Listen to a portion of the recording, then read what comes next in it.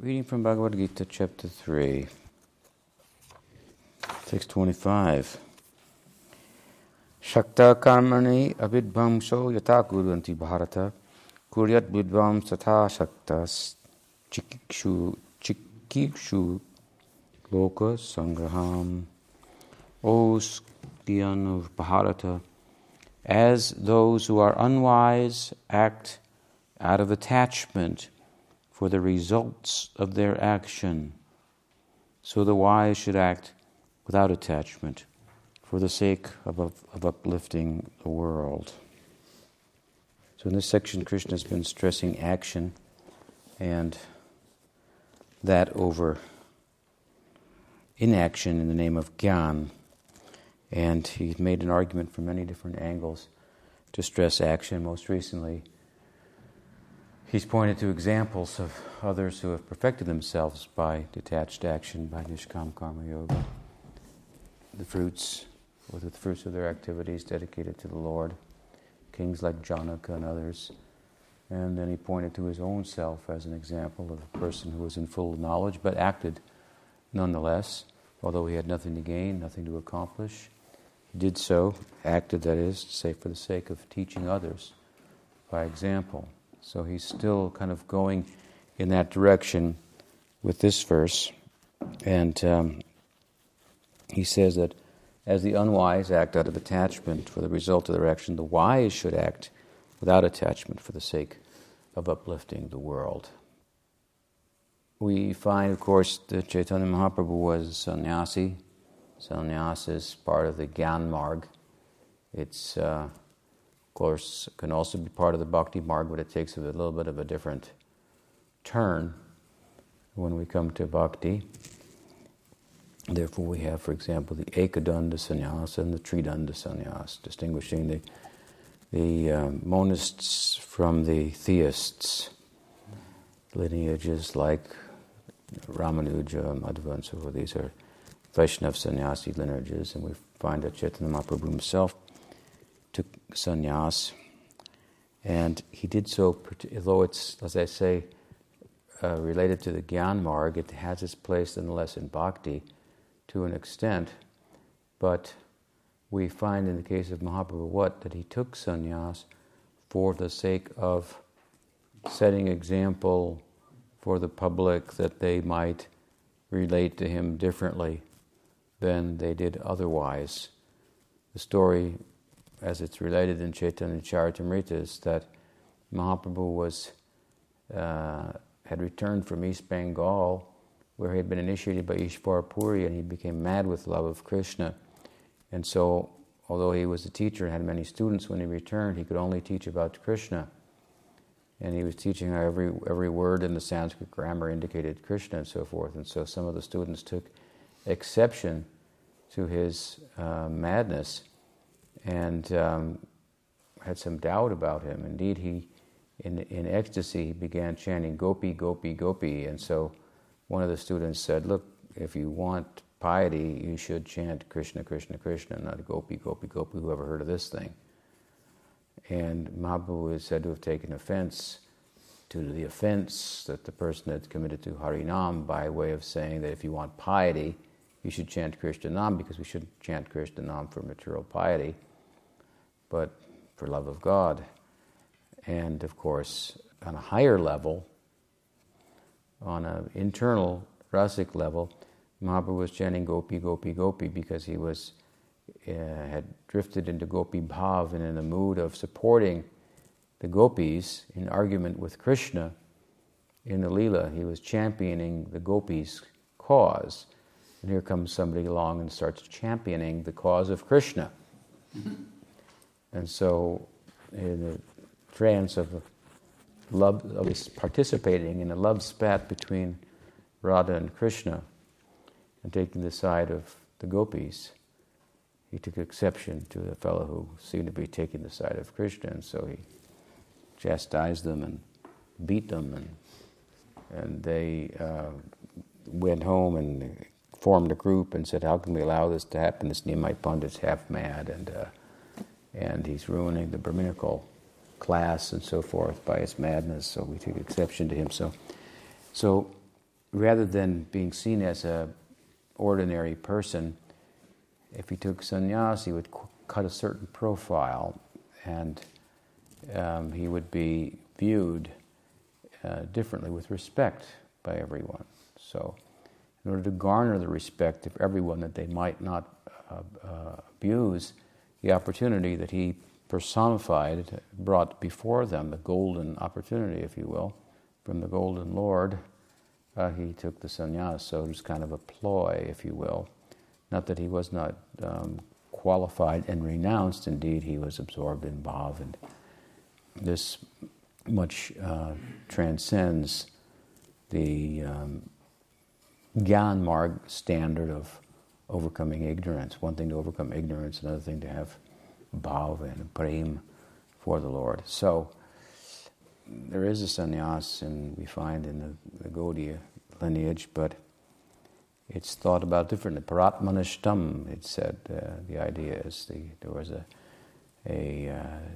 Brahmin who took sannyas in the Bhagavatam, and he made this statement that Paratmanishtam, I want my sannyas is Paratmanishtam, is dedication to the Paramatma, not the idea that I've become Narayan, as we find in the Advaita school, by taking sannyas, but that my life is dedicated to Narayan. So, a different idea. When Mahaprabhu himself, Sri Chaitanya Dev, took sannyas, it's said that the sannyas mantra that he was to receive, Tattvamasi, is a famous aphorism from the Upanishads that the Advaitins are fond of, and they think of it that you are that. You, that meaning Brahman, and Tat Tvamasi, Tvam, you are Tat, are Brahman, you are Brahman, you are that. And so when he was going to receive the mantra, he first asked, or Marigupta asked, he didn't like the mantra, and he asked Murari, and Murari gave another interpretation, and he liked that, so I believe he gave that to his sannyas guru. He said, is this the mantra you're going to give me, Tattvamasi? He said, yes. And is this the meaning? And Mahaprabhu rendered it differently. You are his. And that's an accurate rendering also. You are his. And that's a Vaishnava conception. For Mahaprabhu, in the mood of Radha, he's saying that I am his.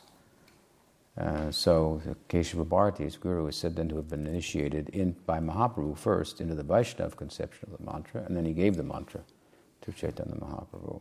So, at any rate, the sannyas is there, but a different idea than we find in the Gyan Marg, and it's very much about also setting an example, which is stressed here, that people in knowledge have to act anyway. We find Mahaprabhu was a sannyasi, but nonetheless he moved in the world, he preached, he set an example, he observed the varnashram. He was transcendental to it. This is, as it's said here, one in knowledge should observe the system. The idea means as much as he or she is in the world and participating amongst the people. Another thing if he goes and lives in the hollow of a tree or something like that as an avadut, and that's an option, but that's not an option that Krishna is giving Arjuna here. It's kind of a way of seeing an emphasis here on what Prabhupada would like to think of as the Gosti Anandi over the Bhajan Anandi. Prabhupada used to like to think that it was better to reach out and preach to the public than simply retire and do bhajan unto oneself. It's said about Sankirtan and its efficacy, the congregational chanting of the holy names, that one of the reasons that it is the supreme form of spiritual practice is that not only does the practitioner himself benefit, but others also benefit by hearing the loud chanting of the holy name. So there is this kind of a current that you can find at times in the Sampradaya, where there's an emphasis on outreach and on example. And Chaitanya Mahaprabhu himself, as the genesis of that, you could say, in one sense, comes from him. Although he did retire at a certain point, for a long time as a sannyasi, he traveled and preached widely.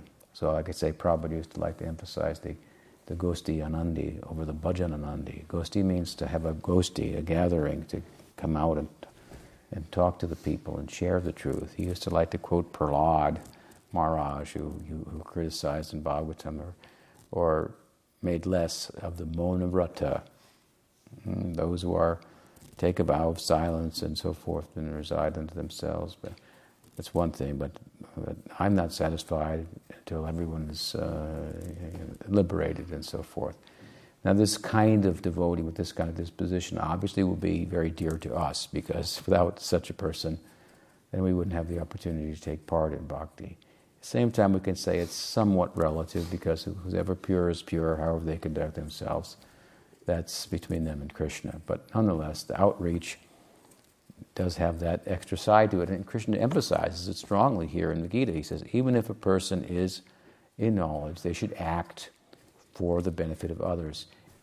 Even if it could be said here that this, Baladeva Vibhushan would look at this verse here as a reference to the Parinishta Bhakta. The Parinishta devotee is one who is householder in the world, has to observe various rites and rituals of the human society as they are enjoined in the sacred text. And so he or she does so with detachment to set an example for others, offers the fruits to Krishna, and that is all secondary for that devotee. Primary occupation of the devotee is hearing and chanting, as opposed to a nirapeksha, renounced person who doesn't have any duties to perform. But even the renounced person has some duties to perform, as much as he or she is in kind of moving in the public, has some obligation, Krishna seems to be saying here, to set an example. In bhakti, we may wonder how someone in bhakti can do karma, the activities of the karma marg, when Rupa Goswami has defined Shuddha Bhakti as anabhilashita gyan karmadi anavritam, bhakti uncovered or inhibited by gyan or karma. And of course, the answer is that he or she, the devotee, can perform all the types of karmic activities, like observing, in the classical sense, the Shraddha ceremony for the deceased relatives, like Mahaprabhu went and performed the Shraddha ceremony for his deceased father, which is a karma kanda activity and so forth. But not with the idea that if I don't do this, there will be a problem. Something will be lacking. This is what we call Shraddha. Sarva dharman prityaja mamikam sharanam braja. He says, Sarva dharman prityaja mamikam. Just take shelter of me. Forgo any other dharma. It means we don't think that without worshipping the demigods, without performing this particular ritual and so forth, and to join in the Vedic scripture for human beings, that we'll be culpable in some way. There'll be some loss. Because we have faith just by doing bhakti. That'll be sufficient. But with that faith, just by doing bhakti, nonetheless, we may have to interact with our relatives, for example, and perform the Shraddha ceremony. They don't have one in the modern society, but nonetheless, you might have to go to the funeral. Or my brother wrote me just the other day, my older brother and my sister are in town, and my mother had 5...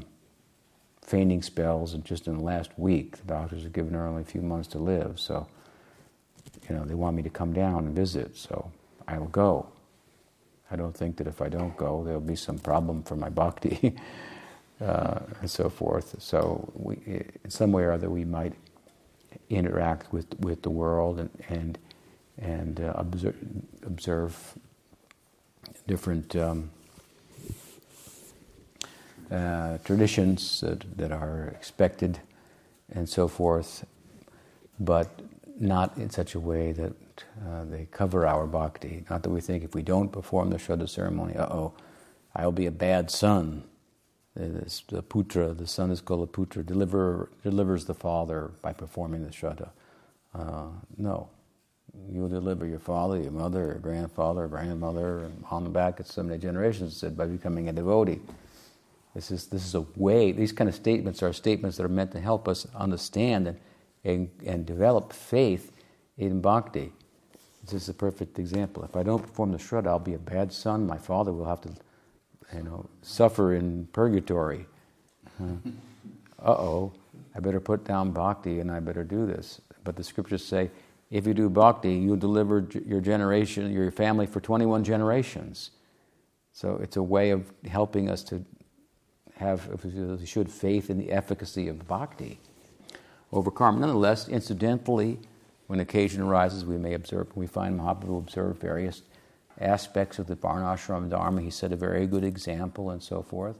So he was a nirapeksha, a renunciate. But the Parinishta devotee, who's typically a householder, should also, more characteristically, will have those type of duties to perform, and will do so taking care of the kids, raising them, just in a general sense, the non-Vedic activities, just the human activities, with some sense of detachment. I'm in a situation, I've got this duty, I'll do it with caringly, lovingly, affectionately, dutifully, and so forth. But as I said the other day, I've got something else that's making me tick, that my life is moving around. That's what I'm about. And I'm not let those things get in the way of that. And in a way, I'll kind of, by the force of my own preoccupation with that, I'll bring others in that direction, is the likelihood. So there's some place then, the point being here, for the wise person, the person in knowledge, to act nonetheless, even though we say knowledge and action don't go well together. Why? Because action means movement in relation in the world to things that don't endure. One who has knowledge knows that's a folly, to pursue enduring life in relation to things that don't endure, so he moves back from action. But here is a kind of action. Krishna will give the example later on, perhaps in the 5th chapter, when he's stressing this same point, to be like a lotus in the water, that's in the water but it's not wet. It comes up out of the mud, but it doesn't get dirty. So the world is wet and muddy and so forth, but he lies on top. So detached action. And here, with the emphasis, for the sake of others, to set an example for others. There's some power in that, he says. Then the next verse, he says, Na buddhi bedam janayed agyanam karma sanginam joshayet sarva karmani bidban yukta samacharam. The wise should not unsettle the minds of the ignorant who are attached to fruit of work. They should make them delight in all the prescribed duties while acting themselves with discipline. So he says the wise should not disturb the ignorant. People who are attached, they're called karma sangis. They're attached to the karmic activity. They're attached to the fruits of the results, and they're performing the Vedic rites, for example, and injunctions for the sake of getting the fruits. Their mind should not be disturbed by the people in knowledge. For example, them come around and say, this is all folly. You shouldn't do this. You should stop acting. We're thinking, well, wait a minute, don't we have to preach to these people and help them and so forth? What this verse is speaking about here very strongly is the inferiority of Gyan. The inferiority of Gyan in relation to bhakti.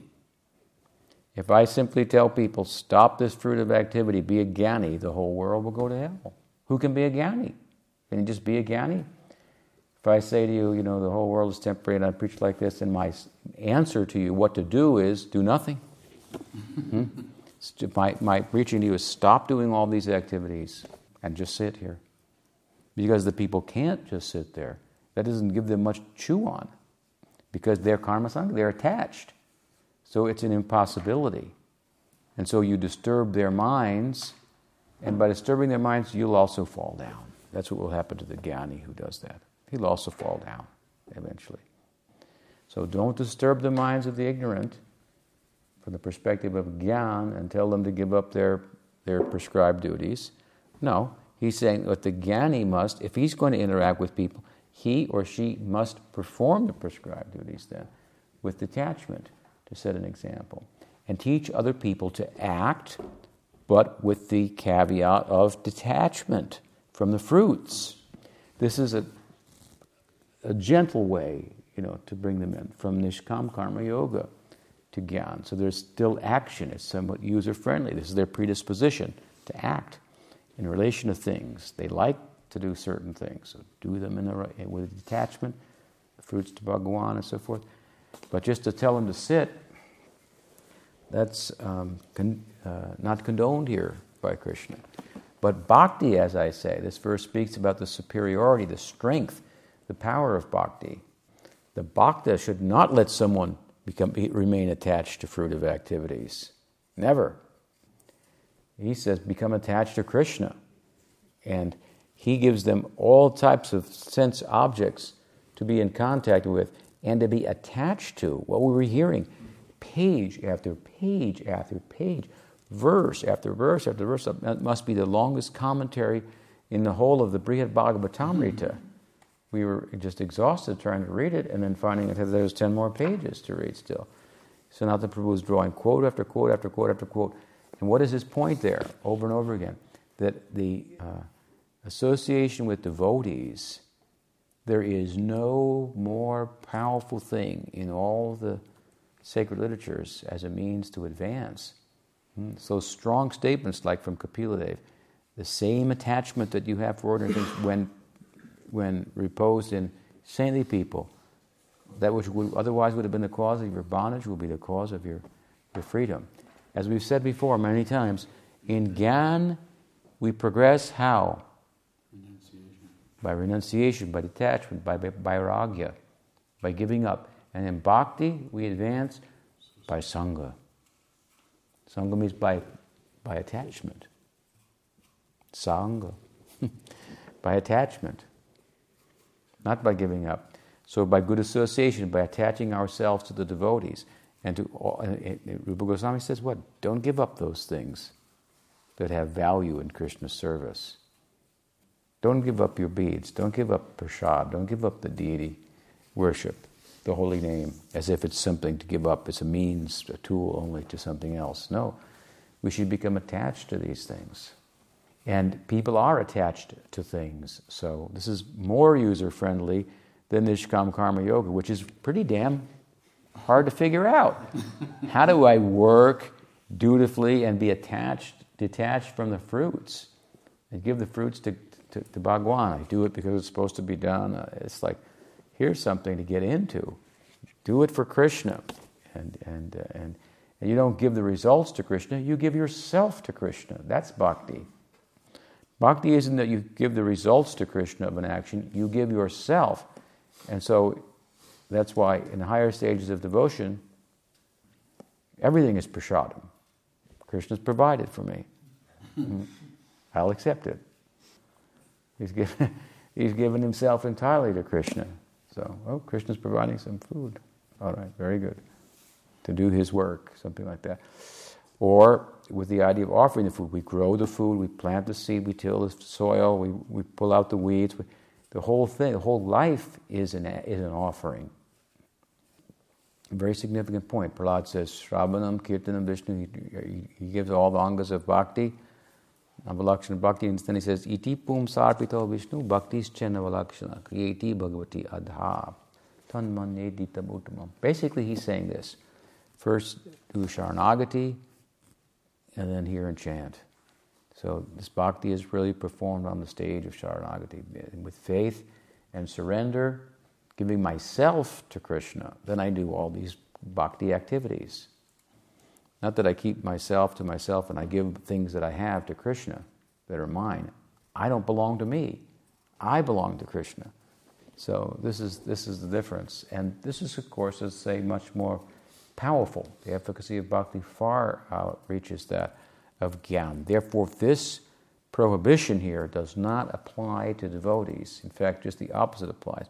Devotees should not let people engage in fruitive activities. Devotees should not let anybody end up with this human life, end up with anything less than what Chaitanya Mahaprabhu has come to give.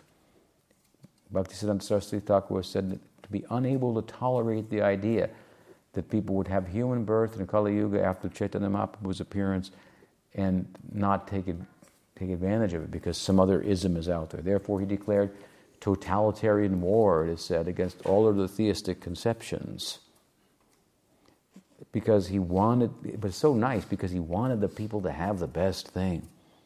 It sounds very sectarian, but this was his love. He understood how great is Chaitanya Mahaprabhu's gift, and he wanted his people to have the opportunity, that it would not be eclipsed by some other apparently great thing that might be presented as such. So with a great and strong and powerful outreach, he went out to the people with Chaitanya Bhakti, and we're, of course, coming in the wake of that. We're the fruits of that kind of campaign. So this again, verse serves to underscore the power of bhakti and the weakness of jnana. Our jnana is only a result of bhakti.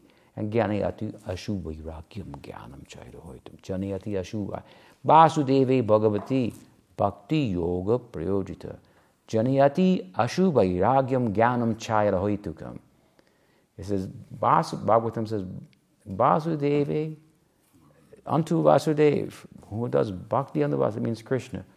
Bhakti to Krishna is such that Janayati ashubhairagyam jnanam cha. Vairagyam jnanam cha. Detachment and knowledge. Janayati ashu. Very quickly, knowledge and detachment come and ornament the devotee. That's a small thing. Janayati ashu vairagyam jnanam chairahoitukam. So, it's not a big thing. People are going to the Himalayas to get knowledge and to sit and austerities and so on and so forth. And the result of all that is a small thing in relation to bhakti. So it's an aspect that comes to, what's his name? The great Bill Mangal Thakur said that these two, detachment and knowledge, they come like maidservants to the bride of bhakti at the wedding, hoping that she'll throw the corsage to them and they'll have real meaning. They become beautiful in relation to bhakti. When there's vairagya in relation to bhakti, when there's knowledge within relation to bhakti, this becomes very beautiful and very powerful, and this can reach out and help the people, and it's much more user-friendly than Nishkam Karma Yoga. There's no comparison. So much more user-friendly to hear and chant, shop for Krishna, cook, honor the prasad, and so forth. So, these are the verses we discussed tonight. Any question? Yes? When you're saying how Bhaktivinoda wanted everyone to accept Chaitanya Mahaprabhu, I was thinking there is some people who have different sentiments. Like there's the story of Hanuman, how he, I think, wanted to worship Ram, more. So how does that factor in? Because there would be people who might have a legitimate different sentiment in worshiping God, but he was trying to make everyone worship Mahaprabhu. Who was? I think it was Bhaktivinoda, but Bhaktisiddhanta. What I just quoted, Bhaktisiddhanta? Yeah. What he wanted to do is he wanted to give everybody the opportunity to take shelter of Chaitanya Mahaprabhu. Mahaprabhu is offering the highest reach of bhakti. That is one side of Mahaprabhu. The other side of Mahaprabhu is that whatever kind of bhakti you might want, you best get it from him. So, just like the Hare Krishna mantra, it has a high reach, but it's also universal. It can be thought of for Ram Bhakti, or this Bhakti or that Bhakti. So, if you want to attain Vaikuntha, or if you want Ram Bhakti, the easy way is to go to Chaitanya Mahaprabhu. And we find that Hanuman himself appeared in Chaitanya Leela as Murari Gupta, class friend of Chaitanya Mahaprabhu. Mahaprabhu preached him about Krishna Bhakti, and he would only chant Ram Nam. Mahaprabhu wrote on his head, Ram, said, "You are Hanuman." Didn't try to change him. So Mahaprabhu is Swayam Bhagavan, Krishna. So in Krishna, all the avatars are present. So when he comes, and he comes in a mood of a devotee to distribute bhakti, then whatever kind of bhakti you want, that's the place to go. That's where you'll get it most readily. And we find in relation to him, people drink from the cup of love of God offered by Mahaprabhu as much as they want. Some stop at Ram Bhakti, some stop at and some go to the Braj Bhakti and Gopi Bhav and so forth. Primarily he came to give the Rag Bhakti of Dasya, Sakya, Vatsalya and Madhurya, and to taste the Madhurya of Radha. That's a fact.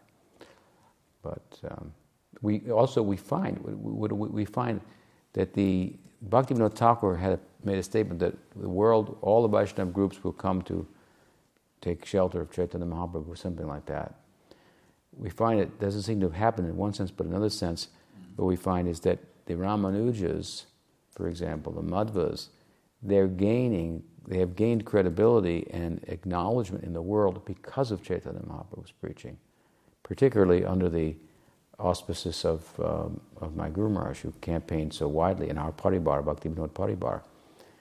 Nobody would have heard practically of Madhva if it weren't for the Gaudiyas. And the Ramanuja people also, they followed in the wake of the campaign of Chaitanya Mahaprabhu, bringing Bhakti and Vaishnavism to the Western world. So as a result of Chaitanya Mahaprabhu's campaign, they've gained credibility in Kali Yuga. There's a funny story of how one devotee joined Chaitanya Mahaprabhu's mission, maybe it was ISKCON or something like that, and he got frustrated later on, and he left, and so he became a Ramanuja. So he joined the Ramanuja Sampradaya, and he was critical of ISKCON and so forth. And so he went to South India, to the Sri Rangam, the capital of Sri Vaishnavism, to go and have darshan of Ranganath. And when he came, the priest wouldn't let him in. And he said, "No, I've been initiated in the Ramanuja Sampradaya. I'm actually a card-carrying member of the Sampradaya." They said, "No, you're from the West. We don't let anybody in here." And then the guy was so frustrated. He said, "What did he say?" He said, "Hare Krishna." And they said, "Oh, Hare Krishna, come on in. You can come. I did Chaitanya Mahaprabhu has come here. Here's the statue of Chaitanya Mahaprabhu." They have Mahaprabhu stayed there for 4 months during the rainy season. And we have a shrine. Said, "Come on." Yes. So don't neglect Chaitanya Mahaprabhu, even if you want to be a Ramanuja. That's the story. Even if you want to worship Narayana. Sriman Mahaprabhu ki jai. Gaur Premanande.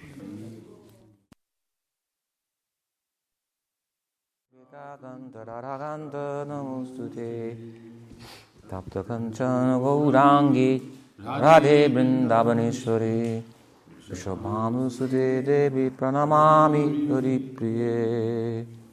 Sri Gauri Vaishnava Guru Parampara ki jai.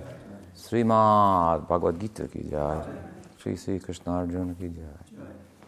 Gaur Bhakta-vrinda ki jai. Gaur Premanande.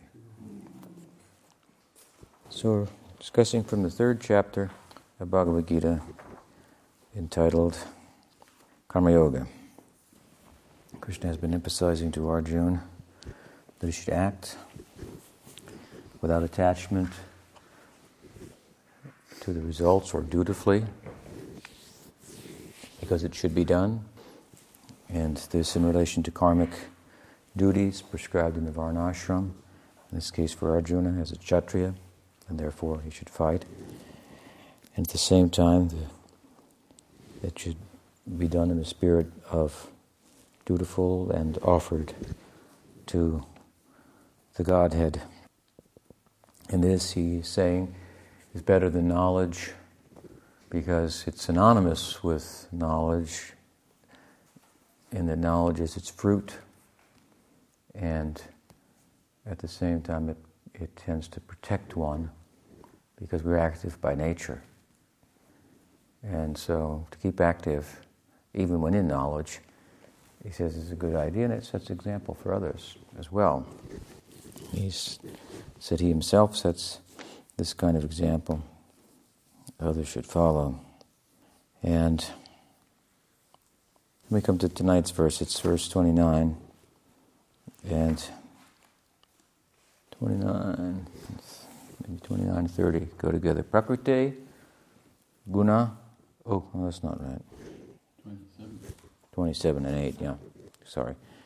Prakrite kriyamanani gunai karmani sarvasaha ahankara vimudatma kartaha miti manyate. All actions are performed by the gunas. One who misidentifies with the body in false ego, imagines, I am the doer. Tattva vit tu mahabhago gunakarma vibhagayo gunaguneshu vartanta iti vatva nasajjate. However, O mighty armed one who knows the truth concerning the two spheres of action and the gunas, and who thus thinks that the gunas interact, only the gunas interact with one another, remains unattached. So here Krishna speaks of the ignorant person and how what his misunderstanding is, and how the person, the tattvavit, the knower of the truth, the person in knowledge in this world, understands the situation as to what's taking place, what's going on. The ignorant person, he says, prakrite kriyamana nigunai karmani sarvas ahankara vimudatma. He's a vimudatma, foolish person, very foolish. He thinks, I am the doer of activities which are in actuality carried out by the gunas. This may now be the first place in the Gita that the concept of the gunas is introduced, if I recall correctly. An important aspect of the philosophy, the metaphysics of the Gita, describing how the material nature has different modus operandus, for threefold, how our psyche is constituted of these gunas, how our physical body, the two aspects of our material conditioning, are constituted of a combination of these gunas, the varying combinations determining different actions ordained in the scripture, whereby the idea is of ultimately following the actions with detachment and offering to Bhagavan and so forth and coming to Bhakti. That binding of the gunas, guna also means rope, so it implies that we're bound by them. It comes undone. The hridaya granthi, the knot in the heart, comes undone. Ahankara, it's also thought of as a knot, difficult to untie. So here we have an example of what? Of the metaphysical message of the Gita, touched on here in the early section, the first 6 chapters of the Gita, which deals primarily with, we want to say, like the yogic psychology and the adhikar, the eligibility, and what the psychology of the person is, has a corresponding path that he can take for progressive spiritual life. Whereas, in the final 6 chapters, the knowledge touched on here and there in the Gita is played out in greater detail. So there's a chapter, for example, I believe it's chapter 14, dedicated to the 3 modes of nature. But they're a big topic in the Gita, actually, in the philosophy of the Gita, huge. Here they're mentioned as that which is actually performing the actions that the soul thinks he himself is the doer of in ignorance. So we can just imagine then what the bewildering potential of these modes of nature are, and especially the lower modes of nature. The sattvic mode, sattva guna, affords some clarity. The other modes work in the opposite way, and they'll be mentioned again later on in this chapter in a little more detail when after all this emphasis on action on the part of Krishna for the sake of enlightenment gives rise to the question on the part of Arjuna as to, despite what you said, what is it, you're talking about a certain kind of controlled action that I should do with detachment and so forth, but what is it that forces one to act contrary to that, even against one's own will? He says it's kama esha, krodesha, rajaguna, samudbhava. The influence of the lower modes of nature bringing this about, greed, anger, lust, and so forth. This is where it comes. This is the devil. This is the Satan here of Gaudiya Vaishnavism. Maya, Triguna Maya, the ropes, the binding ropes of the modes of material nature. Sattva is a kind of I think I've described it later on in that 14th chapter, kind of a mind stuff, and the Tamaguna, kind of like an inertia, and Rajaguna is that aspect of nature that things be and they move, so to speak. So it's a big, big topic, the modes of nature. Very interesting, fascinating, and to me it seems something that would be very compelling to make a modern presentation of. All things can be, later in the Gita, Krishna will divide foods into the modes of nature, and austerity into the modes of nature, and charity into the modes of nature, and in other words, charity under the influence of Rajaguna, under the Tamaguna, and how the persons act, and so forth and so on.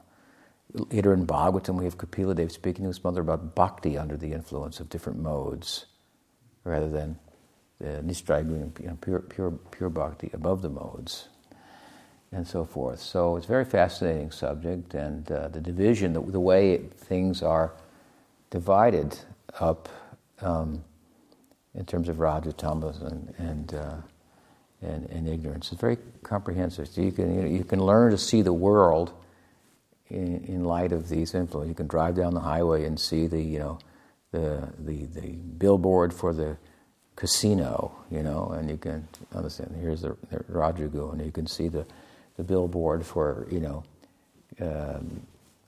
greening the planet or something. It's the influence of the Sattvaguna and so forth, and the billboard for getting a faster car and being a cooler, more influential guy, or the guy that wants to get elected. Vote for me. It's the Rajaguna. Material elevation and ignorance, just of sense indulgence and so forth, and the clarity of thought that promotes actual spiritual thinking, which is hard to find. We do kind of look at the environmental thinking in that direction, but it has a fair amount of tamaguna in it also, the way people think about it today. So anyway, it's a big, big topic, and here it's important to know, here's the beginning, introduction of this concept here, and by way of saying it's very powerful, and that people who are not the kind of actors that Krishna is encouraging Arjuna to be, are basically, they're fools, they're big fools. Vimudatma means like they're big asses, actually. They're big mudhas. A mudha that is in an animal kingdom is like the ass who works hard, for something that's the carrot at the end of the nose, which is growing for free on the side of the road, something like that, but carrying a heavy burden.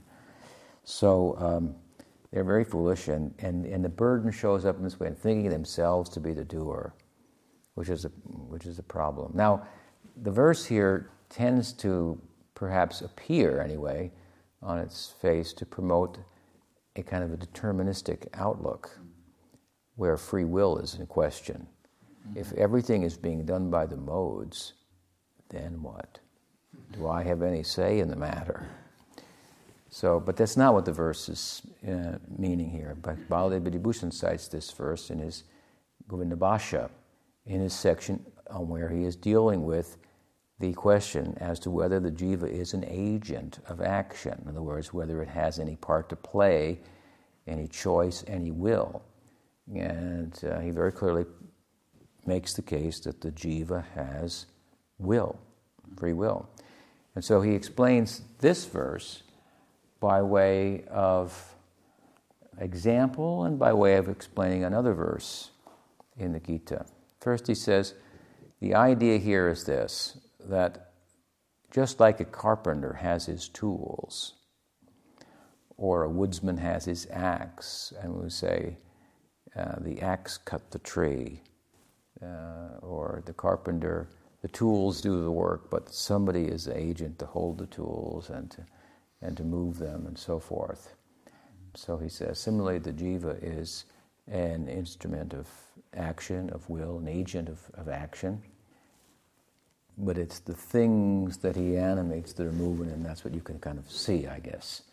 It's kind of the way he wants to use the example of the carpenter. And then he cites a verse from later on in the Bhagavad-gita, 18th chapter, 14th verse, when Krishna speaks about action there and says there are what? 5 factors of action. There's the body, there are the senses, there are the endeavors, which implies the various diverse energies of the body and the prana and so forth. The body, the endeavor, the senses, the soul. And the 5th one? Yeah, the antaryami, the supersoul, the paramatma. So all 5 factors. So he says, what this verse is saying is that the soul, the individual self, is not the sole doer, which is what the mudha vimudha thinks. I'm the sole doer. I'm the mover. I'm the agent.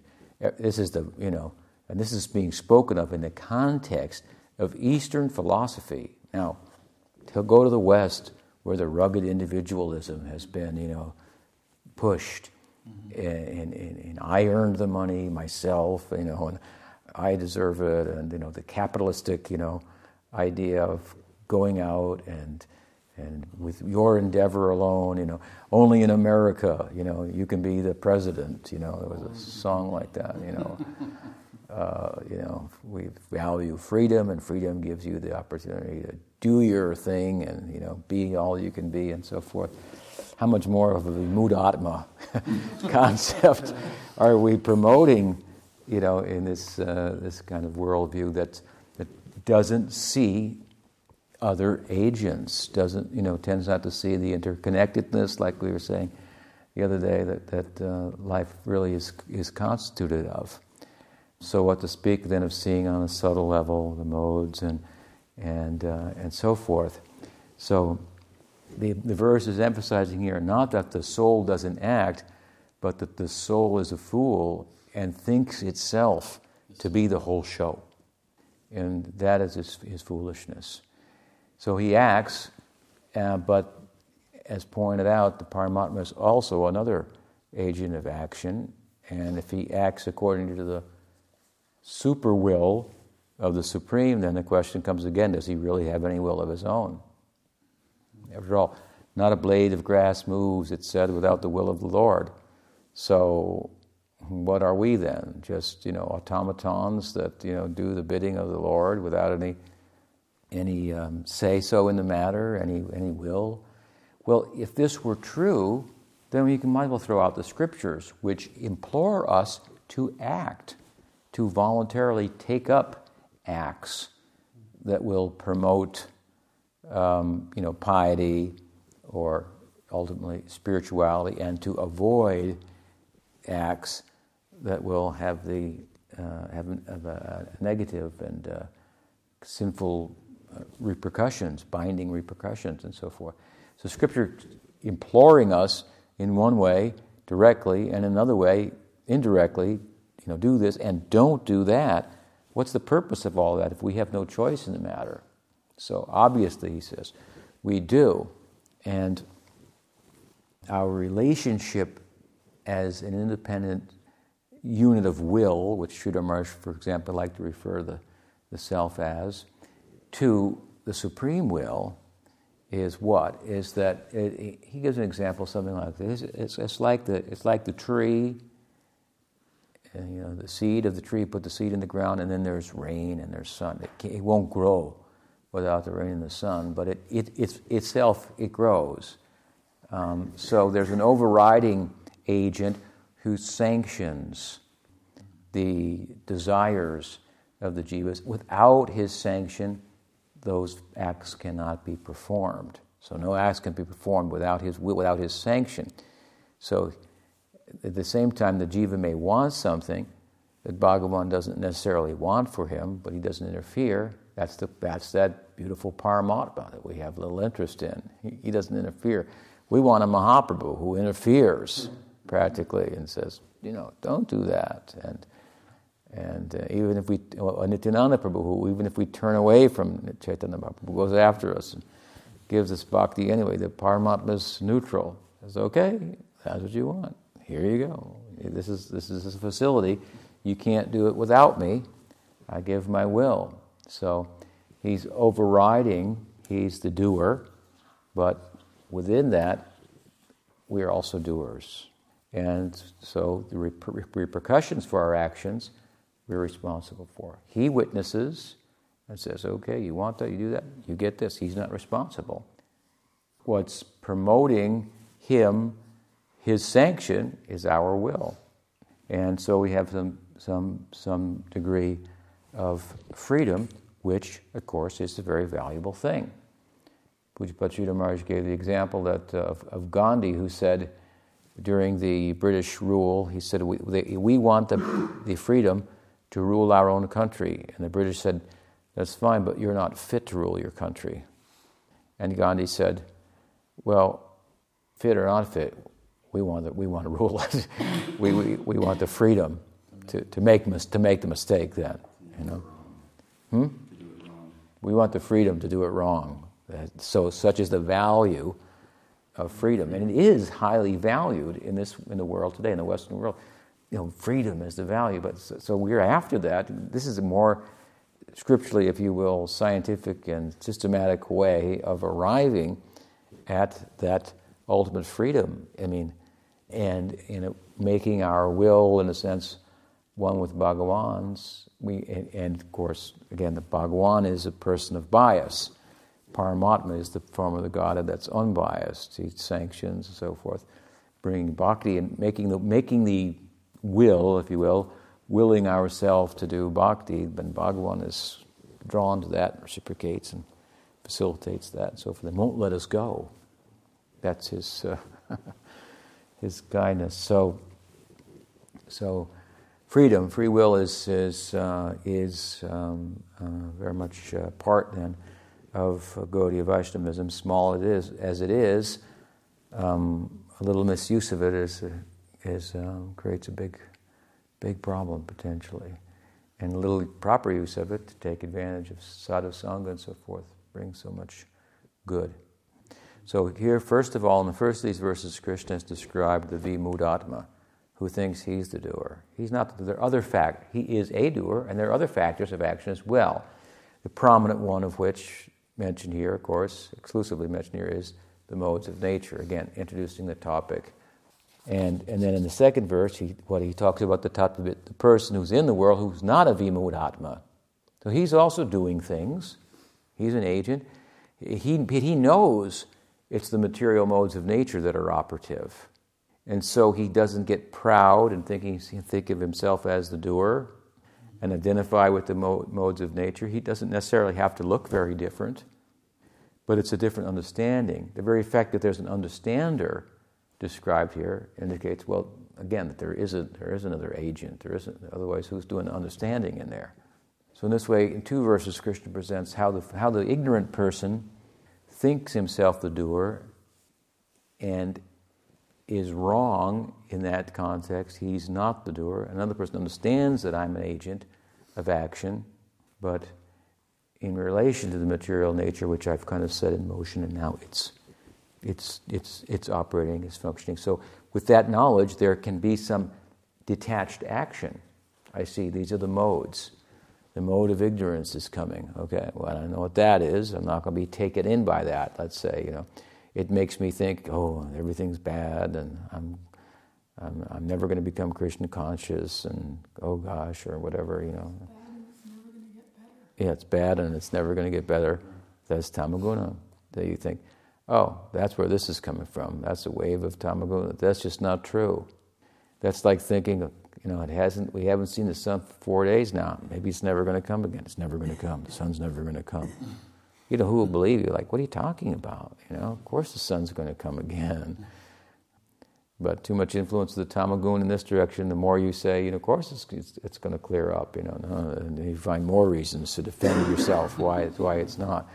So that the idea is to identify, oh, this is what's happening to me, and so I'm not going to be taken in and thrown off the boat of bhakti, so to speak, by that, or the influence of the other modes as well. So it's important to understand them And the person of knowledge here has been characterized as such, one who understands the modes of nature are operative, and I'm not the doer of these actions. So all the more reason to be detached from the fruits of the action, which continues to be the emphasis here in this chapter. Any question? Yes. Something like. I mean, obviously, if you think you're the doer, it's all you. This is an attached person. If you understand, it's the modes. You've stepped back. That's the idea. Yeah. Yeah, it's the questions about that too. You were saying that the soul is like one of the agents of action, but is the soul like deciding on everything that happens, like every little detail that he or she desires, or is it more like the motivation or the condition of the soul's consciousness or heart, like makes the situations happen? Like what I'm trying to ask is like, is the will like directly influencing every decision and action that the soul that embodies? Well, I think you will, and you set things in motion, and then they go on. You may react to them and so forth, but not in every instant of every moment are you just willing. Now I shall breathe in. Now I shall breathe out. Now I shall open my eyes. Now, a lot of this gets kind of going on automatic, but you've set it in motion by your desire, and so you've got a certain body, and it's going to act in a certain way, and so on and so forth. But without you, there is no such movement. Now, in relation to bhakti, you can be choosing at every minute, and that's the trick, to choose every minute to do bhakti. This is what we want to do. Choose every minute to do bhakti. That's how we become successful. By having knowledge. Knowledge means what? In one sense, that material desires are ignorance, and they promote suffering. So when I find one in myself, I have to think, this is ignorance, this is the cause of suffering. Oh my God, it's powerful. How can I possibly overcome it? Well, Krishna is way more powerful than this. He can create worlds just by his thinking, just by his will. This is a small thing. So I pray sincerely to him. I will to him that I want you to help me to overcome this, to make me understand the futility of it, and so forth. Then he'll be successful. Then there's no question about it. The only problem there is material desire. That's the only problem. And we have a super solution to the problem. But do you want to solve the problem? Do you understand that what the problem is? That material desire is ignorance and the source of your suffering. Dukkha yona evate, Krishna says. It's the womb from which issues suffering only. Sense gratification, desire. So, do you understand it? If you understand it theoretically, even though I understand it, but I want it. That thing still feels good, Then you have to, the force of your will, you drag yourself before the Lord and you pray, to get rid of this. He's powerful, he could do that. It's the only question of desire. The whole thing is resting on, desire. And the ignorance of material desire, and you're going to drown, and the safe ground of spiritual desire. It's the whole problem, yeah. And it's not difficult to solve. You have a powerful person to solve it. In the Gyan Marg, how are you going to solve the problem? It's a really hard problem to solve. Here you got, Nityananda Ram to bring him on in to solve the problem. Therefore, Arko benitai chander karuna hoive samsara vasana more kabetu chabe. Samsara vasana. Samsara means material life. Vasana means desire. The desire that fuels the fire of samsara. He can put it out. Srimad Bhagavad-gita. Vijay. Kut Premanande.